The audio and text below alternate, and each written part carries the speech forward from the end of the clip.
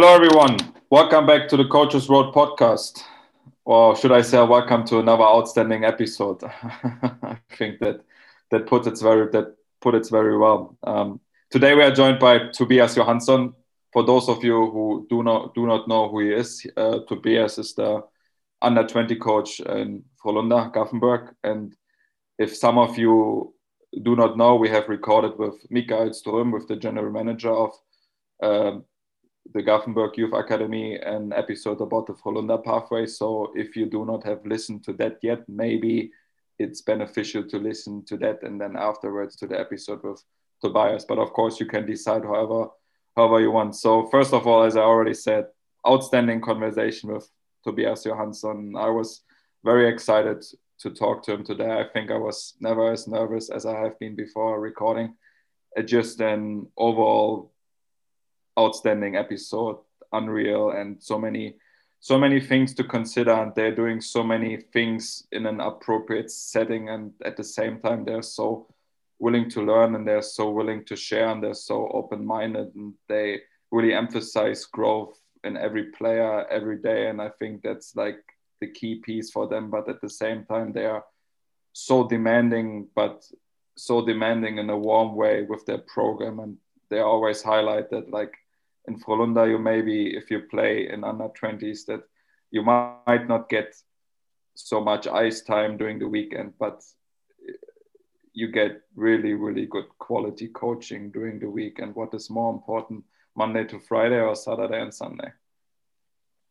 Yeah, it's a fantastic episode, Rick. And I was also really excited to talk to Tobias today. And, it just shows how much this club, this Frölunda club is kind of ahead. They're kind of they're on another level of thinking almost, and it really is eye-opening to get a brief look into their process, and then hopefully we get to explore it some more in the future. But I think the one thing that keeps them ahead is their constant want to be learning and to be advancing and to be kind of pushing the boundaries of what they do as a coaching staff and coaches individually. So it's a really interesting episode, and like our other episode that dropped today, a lot to unpack, and then I can't wait to talk about some of it in the outro. But for now, let's kick it over to Tobias, and let's get the conversation started.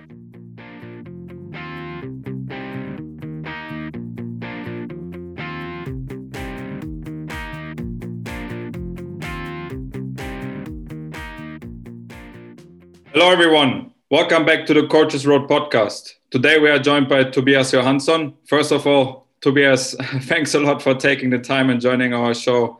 How are you doing, and how is everything going in Gothenburg? First of all, thank you for having me. Gothenburg is as always raining, but we are allowed to be practicing right now with our players, so that's all good, and we're happy for that. Yeah, so we wanted to get you on as the head coach of the U20 team there in Frölunda, and also the director of the Player Development Academy. Can you describe a little bit about your background and how you got into those roles? And then also what kind of are your roles within that Player Development Academy? As everyone, I suppose, started out with a playing career. I found out in my early 20s that I'm not going to make it as a hockey player in the big world. Actually started to referee for a few years, and no disrespect to all the referees out there, but you don't win anything as a referee, and I want to win. So that kind of led me to coaching. And in my early career, I was, I want to use the word old school coach, vocal, gelling, putting pressure on my players, always about the structure, the team. Then for some reason, moving forward a few years, I got the opportunity to start working in Frölunda 9 years ago. And those 9 years up till now, it kind of, changed the way how I look at myself as a coach, how I want to lead, how I want to coach, how I want to practice my team. First of all, being with Frölunda opens a lot of doors. You know, I think I have contributed to our organization for the last 9 years. But, you know, when I arrived here, it was already a great organization with an awesome resume of getting players drafted, good junior program, some national championship titles for the pro team. But so first of all, I got my education as a coach here in Frölunda. At the same time, it opened a lot of doors. I've been able to do all the coaching clinics here in Sweden. I was at the level 5 3 years ago with USA Hockey. I've been able to. It's so easy when you're in Frölunda to connect with coaches all over the world, and I think that the thing for me is, I try to steal as much as possible and make it my own. So the path here in Frölunda for me has been, I started out with the youth program. I was 4 years with the U16, and then for the last 4 years, I've been being director of player development for the academy, and I've been coaching 2 years at the U18 level and 2 years at the U20 level. And the biggest thing that, for me as a coach is that I still want to win, as it was 15 years ago when I made the change from being a referee to a coach. But the way I want to win today is, I want to be the best on developing every player to their fullest potential. And that's going to make my team the best 9 months later going into the playoffs. So I think that, the way I look at it, I'm a different coach today. It's all about player development, develop the individual. And, you can have one system, but the system will not get better until the players within the system develop and gets better. So, so I'm really fortunate to been able to be part of this organization for the last 9 years, and it's been a cool journey. I can definitely say that growing up in Europe and in Germany for me, and playing hockey, and you all the time hear about Frölunda and the unique pathway they provide for its players. And then we had the blessed opportunity to interview Mikael Ström, your general manager. That was also very fun. And we talked a little bit about the program overall and what it makes so unique. And but you just said that you got involved in Frölunda 2011, so you have been there now for 9 years. So how did you get involved in the program, and what have been your biggest takeaways from it so far? Well, I lived in Gothenburg when I started coaching, and I coach at the junior level in smaller programs here in Gothenburg. And Gothenburg is a big city, but being in the hockey world, it's a small city. It's so if you're a coach in the larger Gothenburg area, you kind of, if you want to get in contact with Frölunda, it's kind of easy to do it. And now being working with Frölunda, we appreciate coaches reaching out to us, wanting to learn, wanted to come here and watch how we practice and stuff like that. So I spent a few years coaching at the lower junior level here in Gothenburg, and of course build a relationship with Mikael Ström, as you mentioned. And when it opened up an opportunity, they wanted an instructor for the youth program. I got the question, and it wasn't easy just to jump on. At the time, I was kind of thinking, I'm not a coach that want to focus on youth. I'm more of a junior or pro level coach. But for me at the time, having the mindset of wanting to learn more, I just wanted to get in. I wanted to get into the big club, and again, steal as many ideas as possible. So that's my way in. I think you need to be. I think networking. it's hard to describe, everyone says it. It's not what you know, it's who you know. And to be honest, that's the truth. But at the same time, I think there are too many coaches just sitting and waiting for someone to reach out to you. I've always get an answer if I reach out to different coaches at higher level at me, if I want to learn, if I want to set up a Zoom call. I try to be as good on my part if it's coaches reaching out to want to learn from us here. So I think that's one of the biggest takeouts for me. If you want to be a successful coach, of course you need the mindset of, it's always growth, always learning. But how do you going to learn? It's about meeting people, meeting different coaches from different clubs, from different sports. I see it as, I want to look at myself as, weird coaches in Frölunda would be pretty much as, a professor at a university. A professor at a university spends 50% of his time teaching students. That's what I do. I coach kids. But the other 50%, you need to do research. The best professors need to know what's going on. You want to be first through the wall. You want to be the arrow, and so that's another thing I've learned here. It's 50%. You coach the kids we have in the program, but you need to be on your toes. If you want to stand still, you have to run very fast. You need to be active as a coach, having a mindset of, I need to learn. We always talk to our players, are they coachable? I used to tell coaches at coaches clinic, how coachable are you as a coach? Are you ready to learn? Are you ready to change? Especially now, with the millennials, the kids born 2000 and later. So that's what I've learned so far, being here in Frölunda. So you said something earlier about wanting to win, but wanting to kind of shift that definition of win almost. And I was wondering if we could dive into that a little bit more, and specifically into your coaching philosophy. If you could share that with us and some of your core values, that would be great.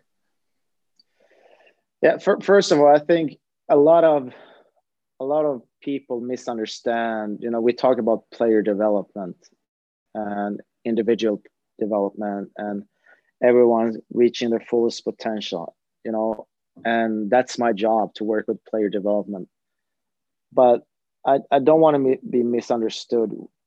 Winning and building a winning culture is so important, because, we're developing players because they're going to be the best. And why do they need to be the best? Because eventually they're going to be put in an environment where the expectation is we're going to win.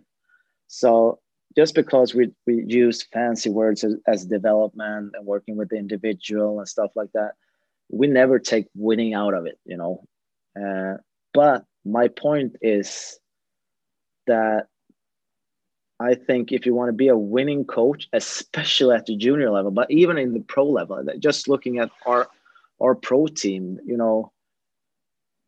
I still think there are pro teams in Europe and in Sweden that comes in, and have 35 minutes skate, and then they go back home. A pro team player, Joel Lundqvist, for example, here, our captain, he's 38 years old. He comes in 8:30 in the morning and he leaves 2:00 in the afternoon, because there are off-ice stuff, there are video meetings, there are individual stuff on ice, there are team stuff on ice. So I think what I mean is that if we want to win, and we want to win, it's not just about having rested players and a really good system. I think we always start out with a group of players in the beginning, but they need to be better in March and April when we move into the playoffs. And that's our job as coaching, winning games, but also developing alongside with that. and that's going to make us more competitive moving into the playoffs, if that makes any sense. Yeah, it totally does. And what you mentioned here, just that you want to have at the end of the season, that when you go to the playoffs in March, April, that you want at this time point that your players are in a good shape playing wise. That how do you ensure that, and how does the path look like from, let's say, September, August, when the season starts, until the playoffs? What do you emphasize the most? It's a hard question to answer because, you know, one of our core values, we believe in practice. There are no secret drills. It's just how many hours, how many repetitions can we get in, and we're always chasing. Can we add more? Can we add more? Can we add more? So I'm not sure exactly what we emphasize, because it's, you know, we want as much as possible of everything. And another thing, you know, because, and I don't want to sound weird about it, but for some reason, import players coming to Sweden, there are more, okay, we need to rest our legs for tomorrow's game. We don't rest players. We work hard because we know, I know for a fact that there are systems out there that, you know, monitor players that, hey, you need to take it easy because the players are getting tired. We rather have a little bit a player that are a little bit tired, but we know we put in the hours. We know that we really worked hard yesterday on this skills, on this moves, on this play. We're building confidence when we practice hard, off ice, on ice.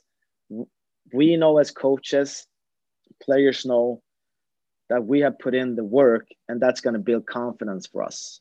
So I rather have a player that are a little bit tired, that we really put in the work, than I have a rested player that have not put in the work, if that's answered the question. Yeah, for sure. And I think it's a really interesting perspective. And I'm wondering, like, what has had the biggest impact on how you guys coach at Frölunda? Me personally, or we as an organization? Both. That would be great. I think I really hit a crossroads. It must been, is it 5 years ago, this April, or 6 years? I had an opportunity I went to Tampa with a colleague to watch the Frozen Four. And then we headed up to Grand Forks, North Dakota, to watch the U18 World Championships for 10 or 12 days. And at the time, being in Frölunda, surrounded by a lot of really good hockey players, I felt that I was in the perfect spot. Everything we did was, you know, exactly what we were supposed to do. And my reference point was, you know, the best players in Frölunda. And Team Sweden didn't have any players on the Swedish national team. And I remember the Finnish team had, you know, Puljujärvi, Laine, Eli Tolvanen, Jukki Harju, you know, players that play in NHL today. And spending 10, 12 days there and looking at all the U18 players from the US with Kiefer Bellows, Clayton Keller, the Finnish players, you know, the Russian team came with their players born 99. They were 1 year younger because there was some stuff going on in Russia at the time. And I was just watching. We don't have a player in this tournament. Those we have aren't even close to be as good as the players are here. Nico Hirscher from Switzerland was there. He was underaged at the time. And that kind of changed. Okay, we think we do it right back home, but we can't get players to this level. So that kind of raised the bar for me. You know, we need to do it better, harder, more, with more focus. And we need to change the mindset on what we're chasing. We're not chasing to be best in Gothenburg or best in Sweden. We want to instead of comparing our organization to some of our competition in Sweden, I want to put every player I have to the best players in the world. And that really made a big change on how I look at things, and especially on, you know, how we began to practice after that. So actually raising the bar is something what we talk also a lot here in our school. Although if we think about going back to the self-determination fear, and if we talk about competence, I think that's one of the most important keys in coaching. And inside that area, we continuously need to challenge our athletes. So actually they have the chance to develop to their fullest potential. And overall, now you're in the coaching business for quite a while. And why are you doing this? What is your intrinsic motivation to coach? I think it's still because I want to win. But since we aren't winning every day, we can't win championships every day. I really appreciate watching the progress of a player and knowing that I have helped him or her. I get so much back from, you know, and again, I'm fortunate enough to work with really, really, really good players. Sometimes, and I know a lot of coaches are jealous at my position, but sometimes I can be jealous at coaches at lower levels, maybe not lower age, but lower levels, because I believe if we do it right, we get a quicker progress. You know, our players are so close to what they can do because they put in hours prior to coming here. But yeah, again, you know, the reason why I'm doing that, because I'm selfish. I just love watching players getting better and knowing that I've been a part of that. Yeah, so I want to go a little bit deeper into something we've hit on a little bit here early on. It's just the way that you guys practice at Frölunda. Can you explain what those practices look like a little bit more, and just kind of how they're structured? Yeah, it's, again, I think, you know, we talk a lot about, you know, I know USA Hockey talks about the fundamentals. We call it our ABCs here in Sweden.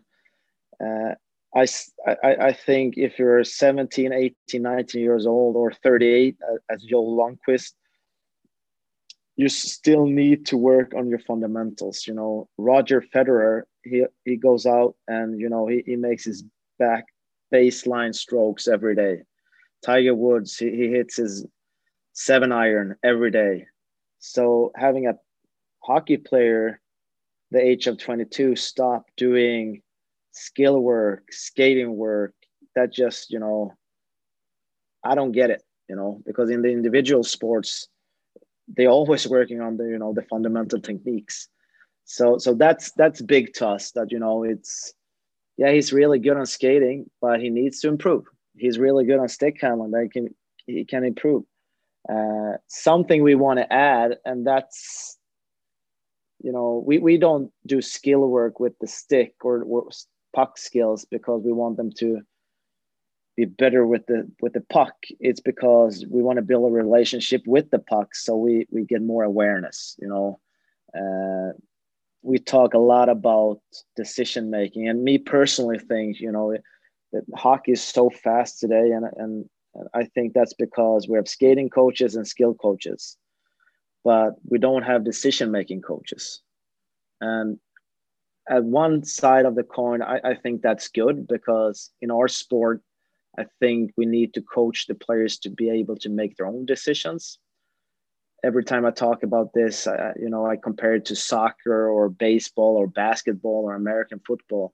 They're slower sports. You know, it's easy for a coach to get the message out there. Hockey is fast, it's loud, it's quick. It's not easy for a coach to get the message out there. So even if we talk about we want to learn. We want to learn the players to be better decision makers, and their environment we need to put them in to be able to work on that is in the small area games, and kind of as a coach, take a step backwards, letting them figure stuff out. We try to not tell them what they're supposed to do. We want to ask them how they experienced the situation, if they could do it differently, if they had a second opportunity. If we start telling our players too much, I think we kind of lock them down to fewer opportunities, options. So it's hard for me to say, exactly what we work. Of course, we work on stuff like every team works on: power play, PK, breakouts, entries, D zone play, O zone play. But we talk about what do we want our players to really get better at, and that would be decision making. Because they need to be good at the fundamentals, and they really need to be good on making decisions. And if they're gonna make good decision, they need to have more information, and more information they get by the awareness stuff. So I hope it makes sense, but it's we want to, it's just a decision making thing. That's the big thing for me, and that's what we really want to work with our players.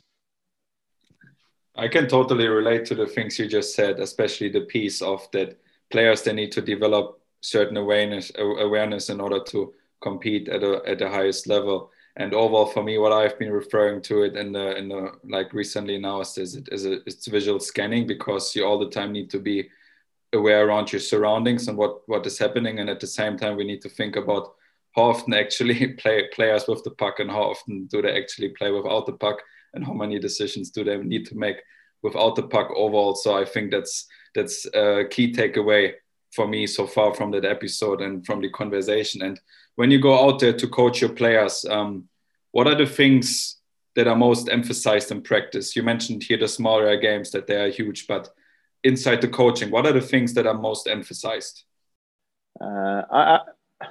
We try to build confidence, and we have a saying here in our organization that one is no one. So the expectation in every situation, in every drill, in every game, if you get the puck, the expectation is that you're going to beat him. If you're going to beat him with a move, skating away from him, or passing through him, but the expectation is you're going to beat that opponent. And, so we don't, ship out, ship in, glass out, the expectation is to make a play, so that's one thing we really emphasize. We know that different players see different things. I don't think everyone can get the awareness that players like Nicholas Bäckström or Connor McDavid and players, but we think everyone can improve what they have. We talk about, do you see 5 feet, 15 feet, or 30 feet of the ice?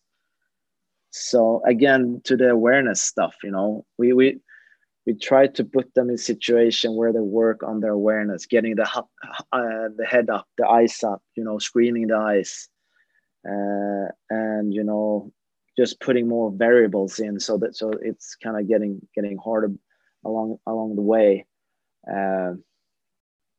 And again, the third thing would be,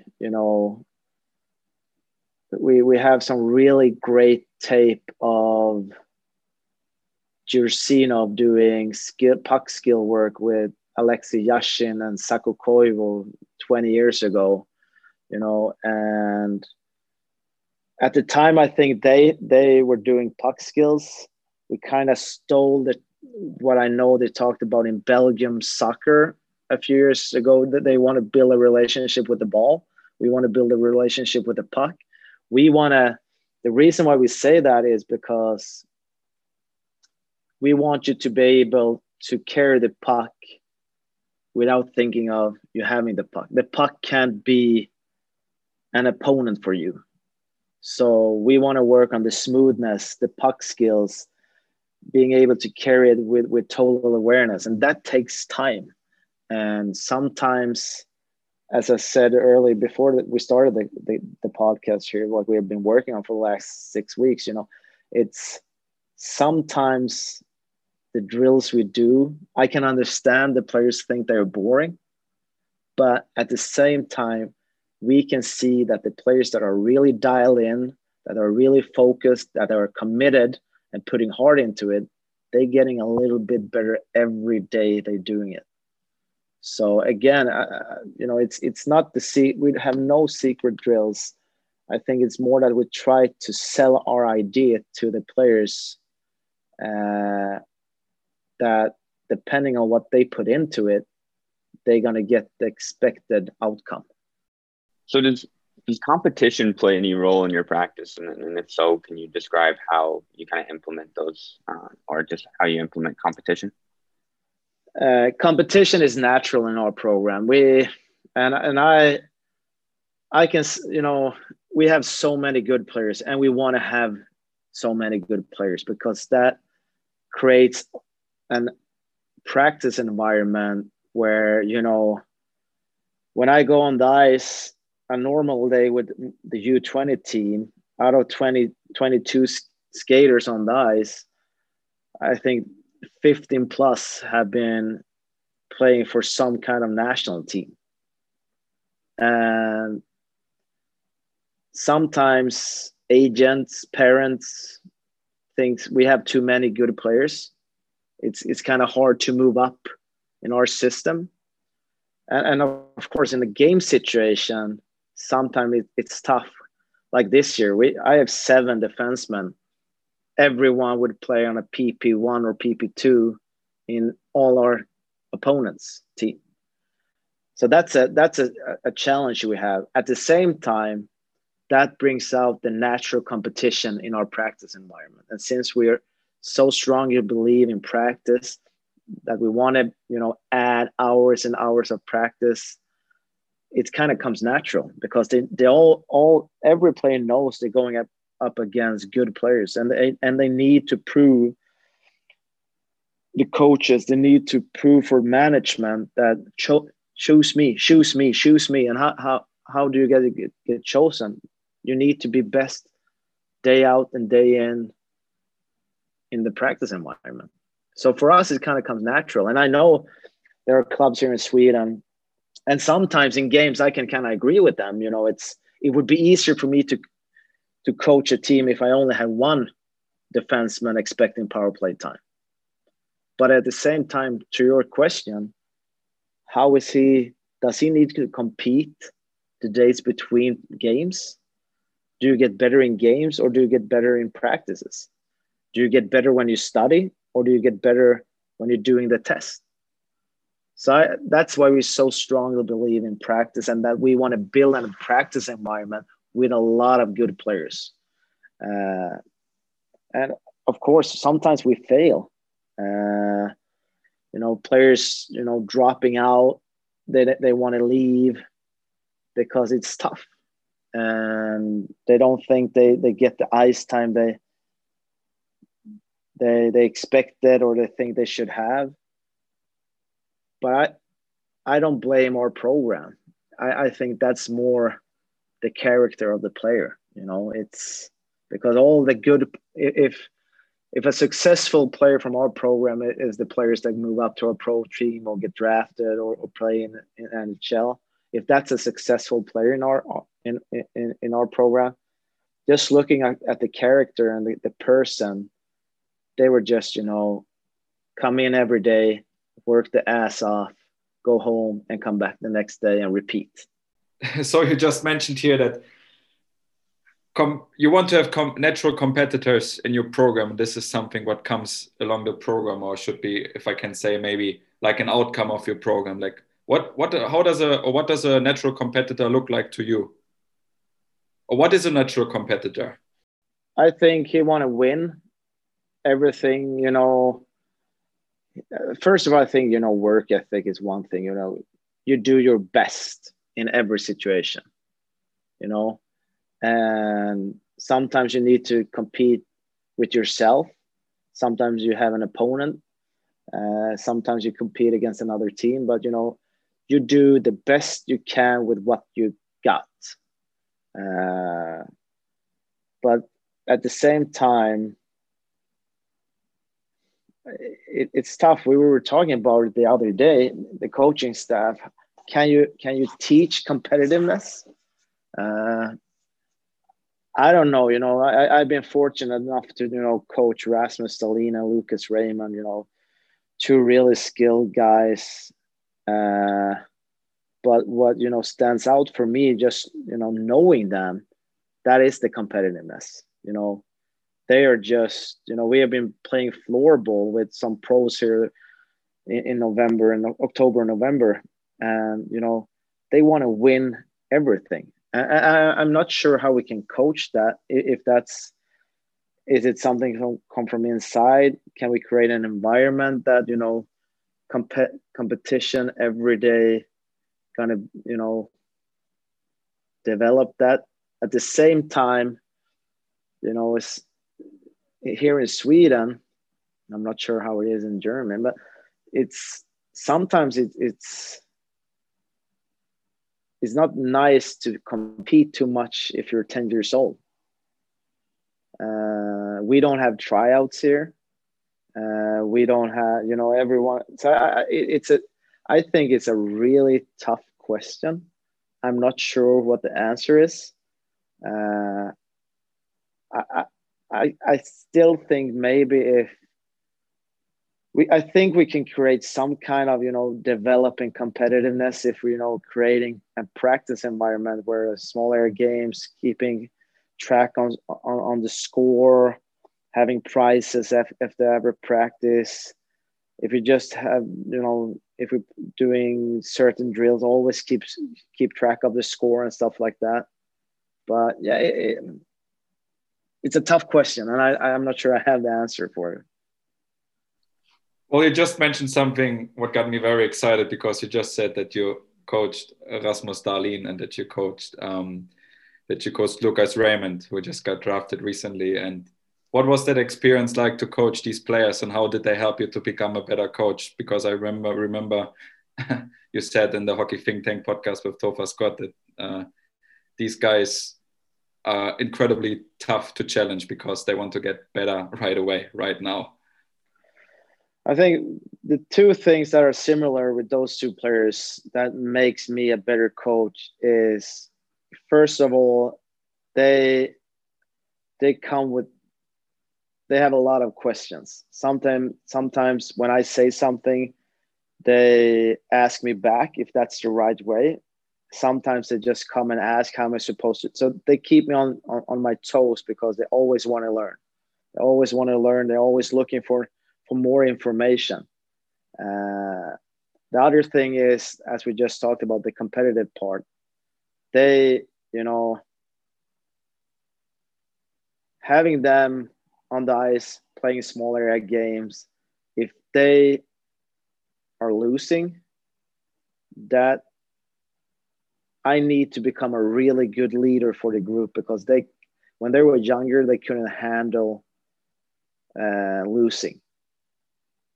So I think that's the two things that stands out for me, just wanting more information, asking questions, and also that, the natural competitiveness. And that pushes me to, as a coach, I need to lead them. I need to work with them, controlling all their emotions, because, saying, they're really good teammates, but how things came out when they're losing wasn't always the best way of communicating when they were younger.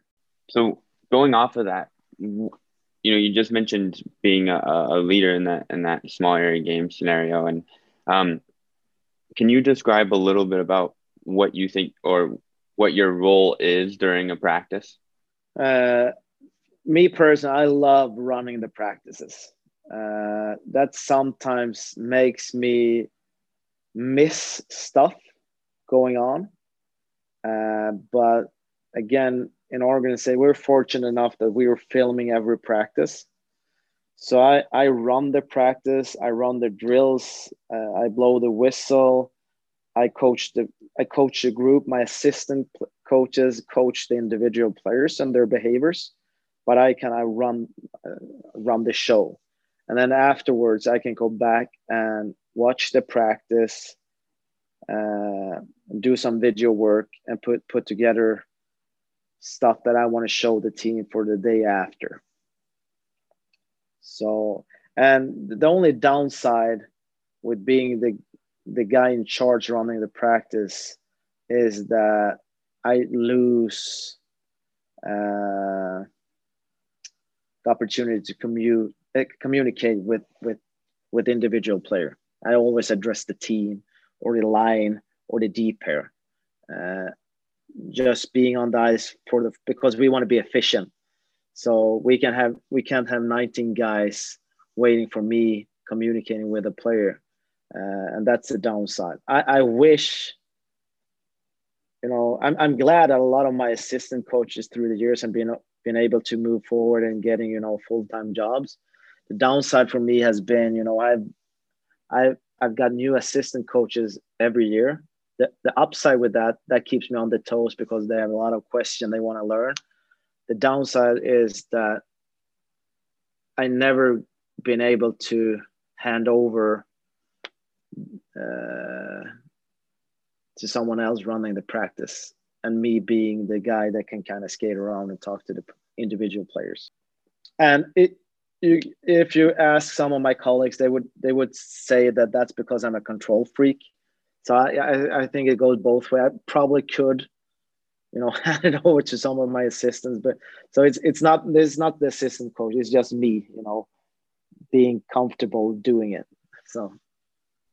Yeah, but I think that also goes a little back into like shared responsibilities, who is taking over which responsibilities and how do you organize overall the practice. I think that's also an important piece. And I think that you, at the end of the day, that you will find other ways to spend time with players, because in your age group, I guess you are a lot of time around them and you can spend a lot of time with them. So it's a little bit different setup. For me at the moment, it's a little bit challenging because coaching under 14s, under 13s, you don't spend so much time with them. And like, I kind of can connect to the point. Sometimes you get so much lost, like, or not lost, you enjoy so much to running the practice that you then at the end of the day, you ask yourself how many players I've been connecting today. But this is something for another conversation. And overall, when you move on towards the weekend, when you have the games, what does a game day environment look like and feel for your team?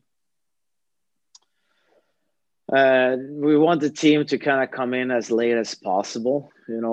Since we play a lot of games Saturdays, Sundays, and we have early. We're on the ice at 7:00 three times a day during the week.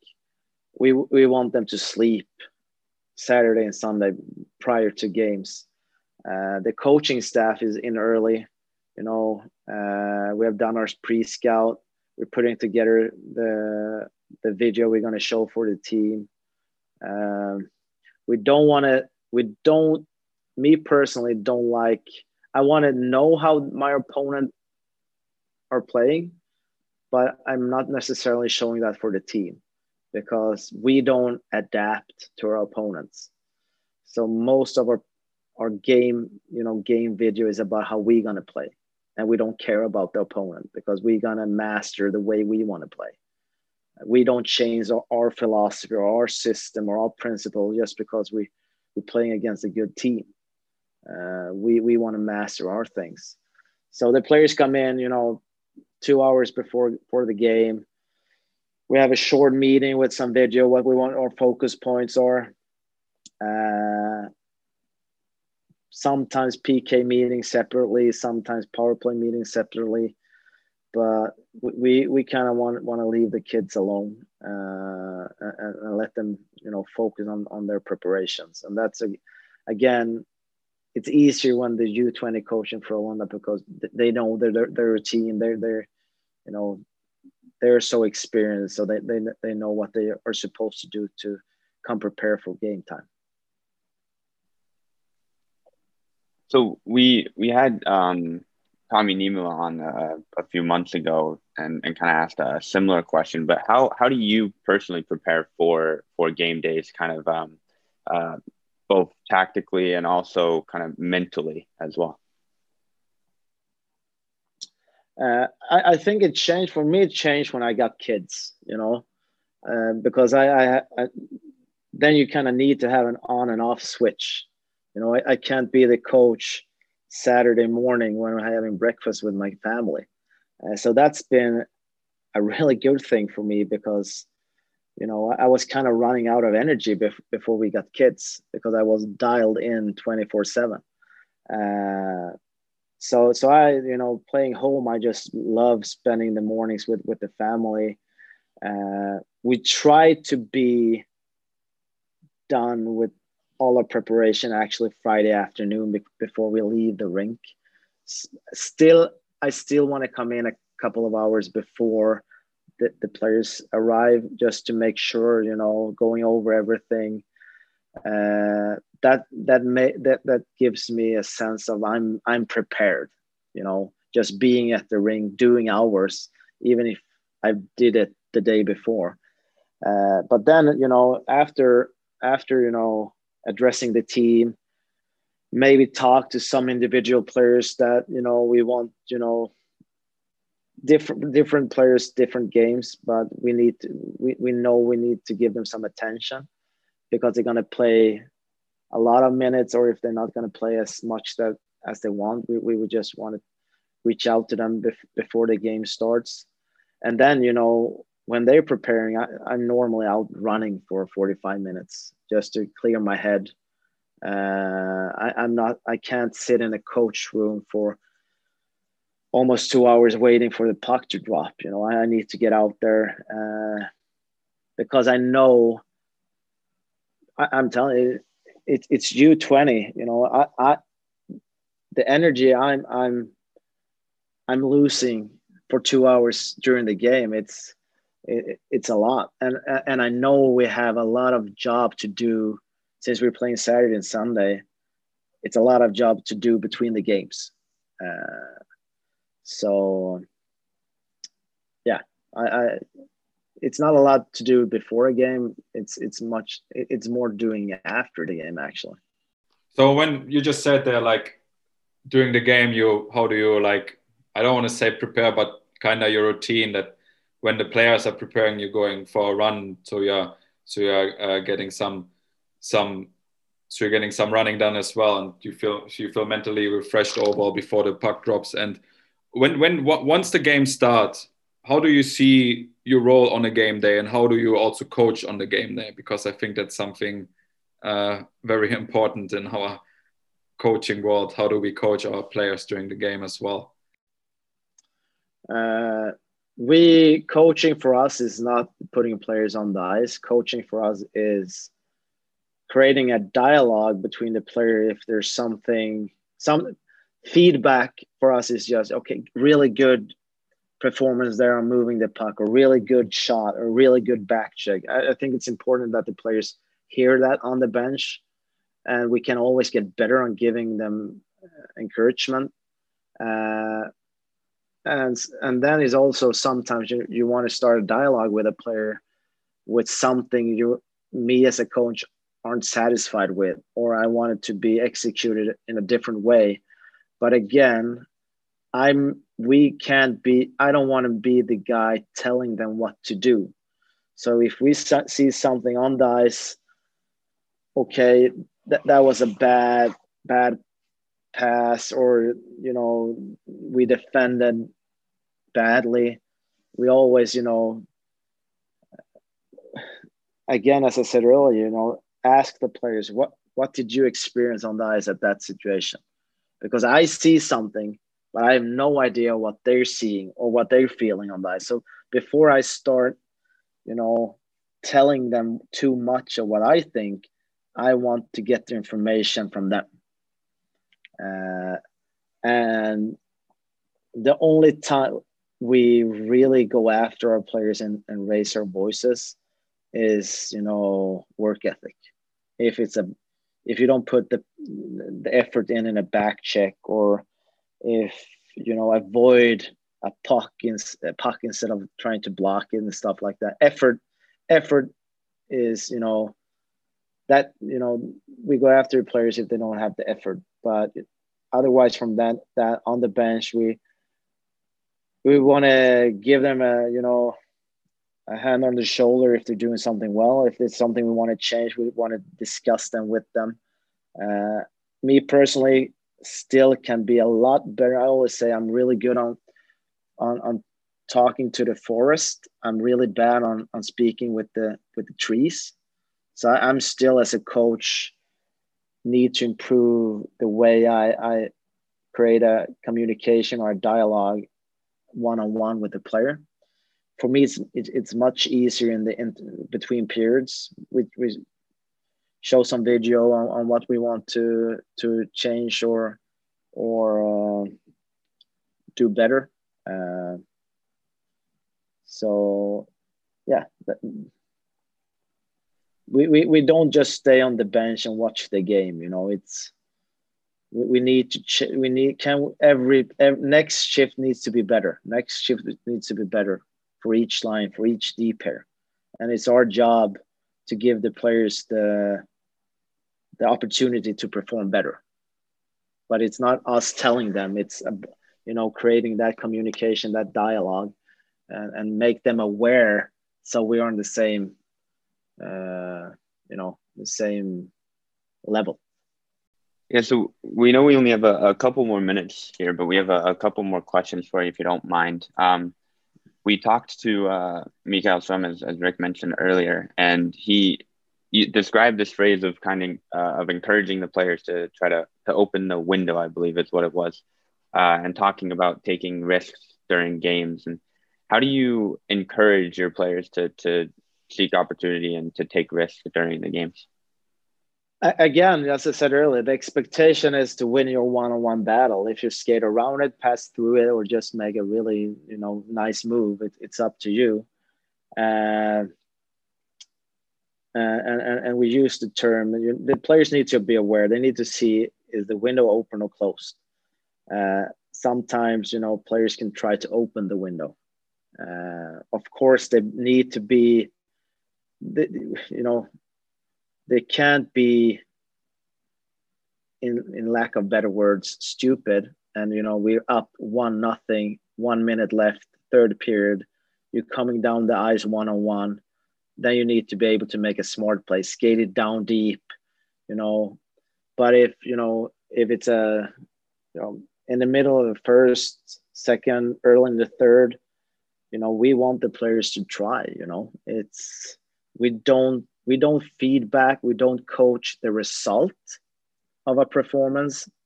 We try to coach the decision or the execution of it. I think there are too many coaches that, oh man, you can't turn over the puck on the blue line. I think everyone knows that, So we don't coach the result, turning out over the puck. We ask the player, okay, what happened there? Turn the puck. Yeah, don't think about that. But if you get in the same situation again, how are you going to beat that opponent? Can you skate differently? Can you carry the puck differently?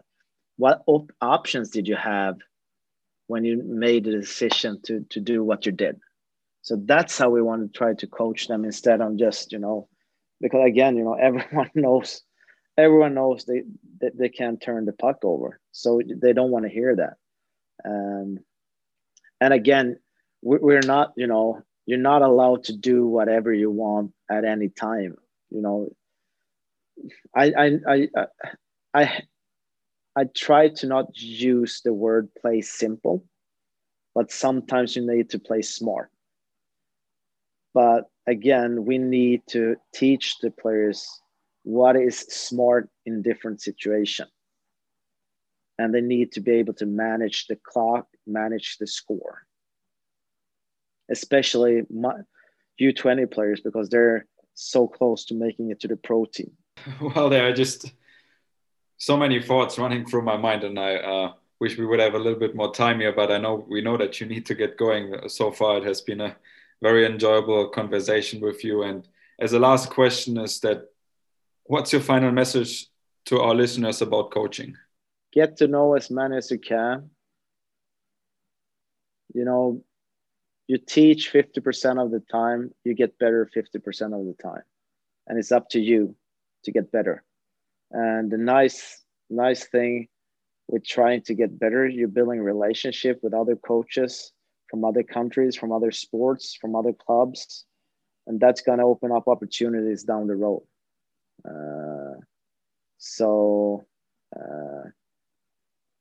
And take pride in your practice environment. You know, it's you're getting better when you practice. Why do kids get so good on playing PlayStation? They play a lot. So if we're going to want to be better as players, as a team, practice on what you want to be better at.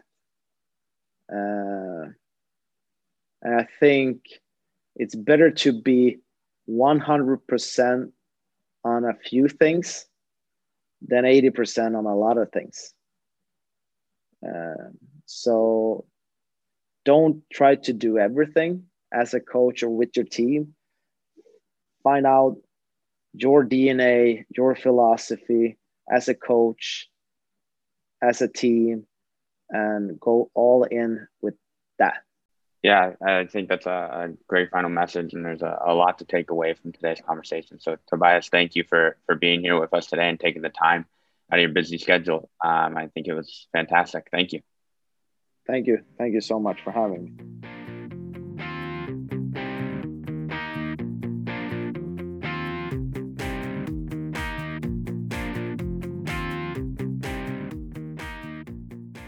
What a conversation we just had with Tobias. And, you know, I think we said it at the beginning, but just an outstanding episode and really shows kind of the level of thinking that he is on, and a really great chat and a really great chance to get to know the Frölunda way a little bit better. And so one more time, just big thanks to him for joining us and sharing those details and insights with us. So, you know, the first thing I want to kick off here with is there's a lot of different ways we can go, because there's a lot to unpack from this episode, but I want to start with something he said right at the beginning of the episode, about 8 minutes in.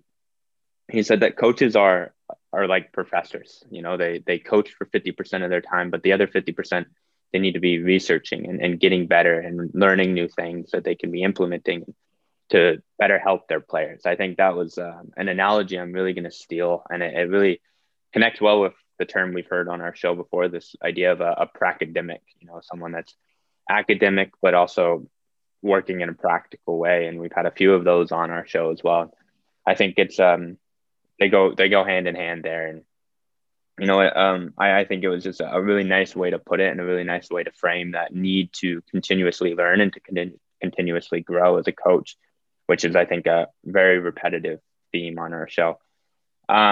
You know, the other thing I want to talk to you, Rick, here right off the bat is this thing that he said, kind of right before that and right after that about winning. You know, he said he still wants to win, but the way I want to win is to be the best at developing players to the fullest potential that they have. And I think that he highlighted that quickly after that. He doesn't want to be confused with, you know, taking winning out of hockey or taking winning out of sports, because that's not what he wants. He wants that because it's so important. Winning should never be taken out of it. But if you want to win, it's not just about your systems that you run. It's about how your players develop. And you can't, you know, just rely on systems without developing your players as well. And I think that ties in really well with what he said, that he'd rather have a little bit tired players going into a game day, knowing that they put in the work and the effort during the week, and, you know, not doing like a kind of an easy pregame skate, but just having a practice and developing your players, and then, you know, believing in that going into the game that next day. I think that was a really key takeaway, that, you know, it's worth that trade-off to develop your players.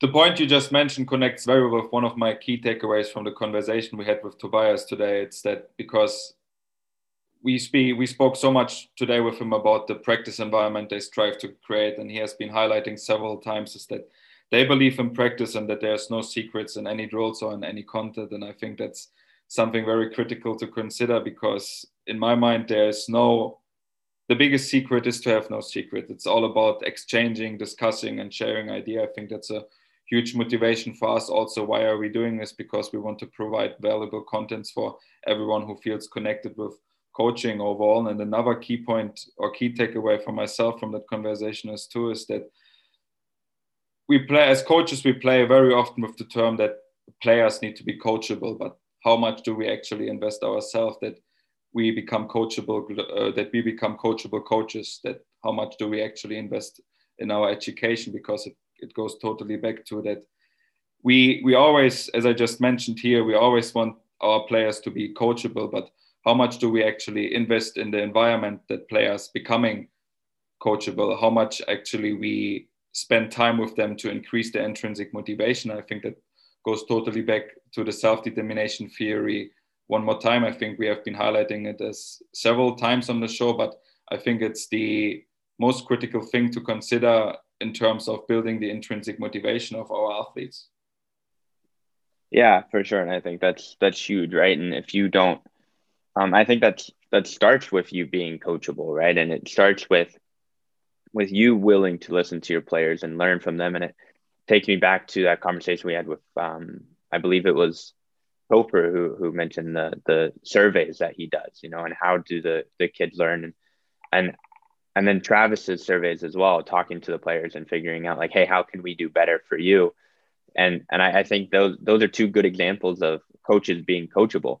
But then it goes into today's conversation with Tobias about, how we asked him about the elite players that he's had, and, how they helped him be better. And, being able to learn from those experiences that you have coaching players is really important, and taking pieces away about how individuals learn, and pieces, from this individual may apply to this individual you have a couple years later. Of course, they're still individuals, but, they may have some similar characteristics and some similar things that you can try. And I think they pushed him, those elite players that he had, they pushed him, they asked him questions, they wanted more information. And I think that really helps you if you really let your players push you in a positive challenge kind of way. That helps you become a better coach. And that's a good example of a coachable coach. And I think that's a really good point you make, Beck. And I think it's something that I think we should all strive to be, is a kind of coachable coach. And I like that term. I've said it now like 5 times, but it's a good term and I like it. And then, another key takeaway for me is when we were talking about the kind of practice design that they have at Frölunda and what they emphasize in practice. And it was really interesting. He said that, we have skating coaches and skills coaches, but no decision-making coaches. And that might be a good thing, right? We don't need to strictly teach our players how to make decisions for themselves. We need to provide them, environments like small area games or game like drills or whatever that allows them to learn that skill for themselves. And of course we can ask questions, we can make inquiries and kind of say like, hey, what did you see here? Why'd you make that decision? And get them thinking about it. I think that's one way we can coach that. But, it's good that we have no decision-making coaches, and it'll be interesting to see when in the future someone decides to become a decision-making coach and how much they charge for their private lessons. But that's another story. But it's a really interesting way that they practice in Frölunda, lots of games, lots of open environments where the players have to make decisions. And I think it's really, I think it was 50% is what Mikael Strom said in that conversation we had with him, but it's a lot, and it's really good for the players. And I think the other thing here with the practice is that emphasis on confidence and just the players believing in their ability to beat that one player. How Tobias put it, one is no one. You're expected to beat one player and win your one-on-one battle. And so it creates this environment where players want to try different things to beat them. They want to be competitive. They want to get around them. So they're going to try different moves. You know, they're not going to just chip it past him. They're going to try to beat him and really win that one-on-one battle. I think that was a really interesting piece.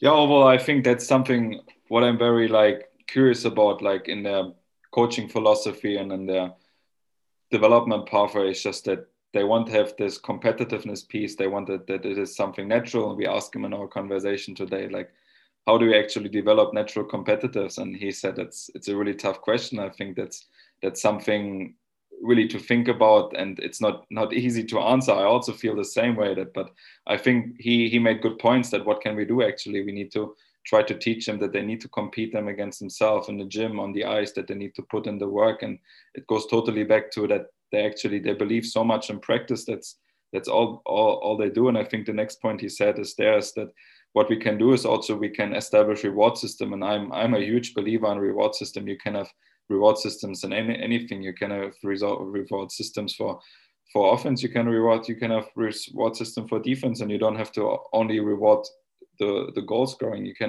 can implement so many different things in practice, and it totally just depends on what do you want to practice. And I think that also goes back to the conversation we had with Ken Martell about skill development. And I think, as he has been saying, is what does the game ask us, our players, to do? And I think these kind of depending on what the game asks us to do, these kind of constraints we throw inside the game. And I think, as you said as well, like there's a reason why players from Frölunda are that good, and so many have been drafted and playing all over the world. First of all, they are super competitive. It's natural in them, and secondly, as you said as well, they get taught to ask a lot of questions, and that's okay to ask questions. And I think that's like the examples we talked about in the conversation today with him about Lukas Rem and Rasmus Dahlin. I mean, you said it as well here, but I'm repeating it here again because it's just so valuable and so important to consider. It's just that really that being hungry every day to learn, and really being hungry to get new information all the time, asking questions. And I think that's just so important. I think we really need to encourage this every day, that our players build the self-confidence to ask questions, because at some point it will help them a lot in their development pathway. And overall, I think, just as he has been saying, overall, is that what they actually try to do is that they want to sell their ideas to the players. I think that's also something very important. That like that's well, as you have been saying, I'm going back to that analogy here. Like it's 50% of coaching and it's 50% of research, but it goes back to the well-known quote that the art and science of coaching, and the science is definitely the 50% of research, and the art is that, like, how do you actually sell your ideas to the players? With what kind of strategies are you coming up to make them better? And what I'm just enjoying so much about this conversation is that how much they actually emphasize individual growth in every player every day. And I think he has been mentioning it in our episode as well, is that they want to raise the bar. And I think it also goes back to the conversation we just had with Oliver David, is that you don't want to be the same person tomorrow. You want to get better every day with everything what you got, with your heart, with your mindset. You improve a lot of different areas. And another key takeaway for me is that what I enjoyed so much about their club philosophy is that they actually want to build a relationship with the puck, that they are able to that they have visual scanning on the ice, that they always are aware of what is happening around, and what am I going to do when I have the puck, what am I going to when I do not have the puck. And I think that's this awareness piece, visual scanning, you refer how it to however you want. It's just such a crucial part in game sense, and we really need to develop this such from a young age on, because I think technical skills, you can always work on technical skills, but if you do not develop game sense from the beginning, it's going to be very tough for some of the players. Because if I think about myself, that we in our practice when I was playing, we did not have so many smaller games. So really, like, the piece of game sense and really learning about games, it just came from me when I came here to study in Finland.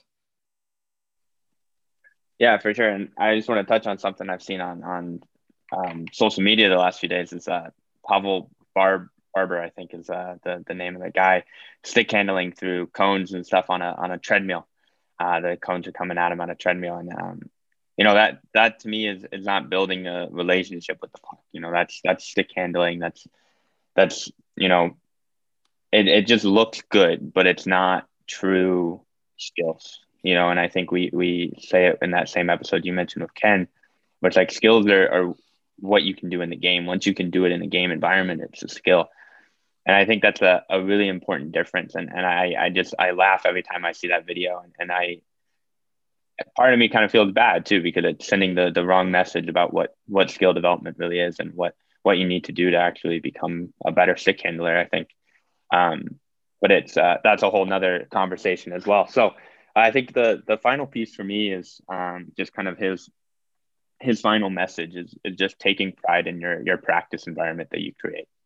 I think that's a really important piece that a lot of coaches, they feel good about their practice environment, sure, but really take pride in it, really believe in what you're doing, and really be able to kind of stand on the research you've done and the implementation you're doing. And of course, it's not going to be perfect. You can learn from it every day, but just take pride in that environment that you create for your players.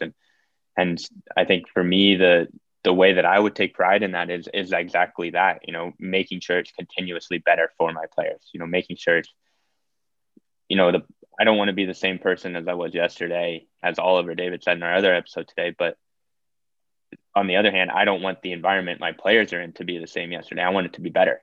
And I think that's something to take pride in for sure. Yeah, definitely, because the pride piece is so important, because if you do not take pride in your practice environment, and if you're not capable of, as we have been discussing here as well, if you're not capable of being a coachable coach, how do you actually can deliver the best possible learning experience for our players, and how do you can actually help them to grow from every day and every practice? And I mean, like, it doesn't matter if you coach under 14s, under 16s, under 15s, under 18s, like, or under 10s, like every day, every player has the capability to learn something. And my two final key takeaways here is that I just want to mention one more time. I think he said it right in the beginning, is that overall it is not what you know, it is who you know. I think it's something very, very important to consider, like, because it's all about, yes, it's all about who you know, but it's about how do you actually get to people know. And I think that's very important, because it's all about just getting connected to them. And how do you get connected to them? It's because you need to reach out to them. You need to put yourself out there. You need to, again, it goes back to that curiosity piece. You need to be curious. How am I going to better? What can I learn from this guy? What can I take away from this conversation? What can I take away from this practice? What can I take away from this coach? Or what can I take away from this practitioner or researcher? I think that's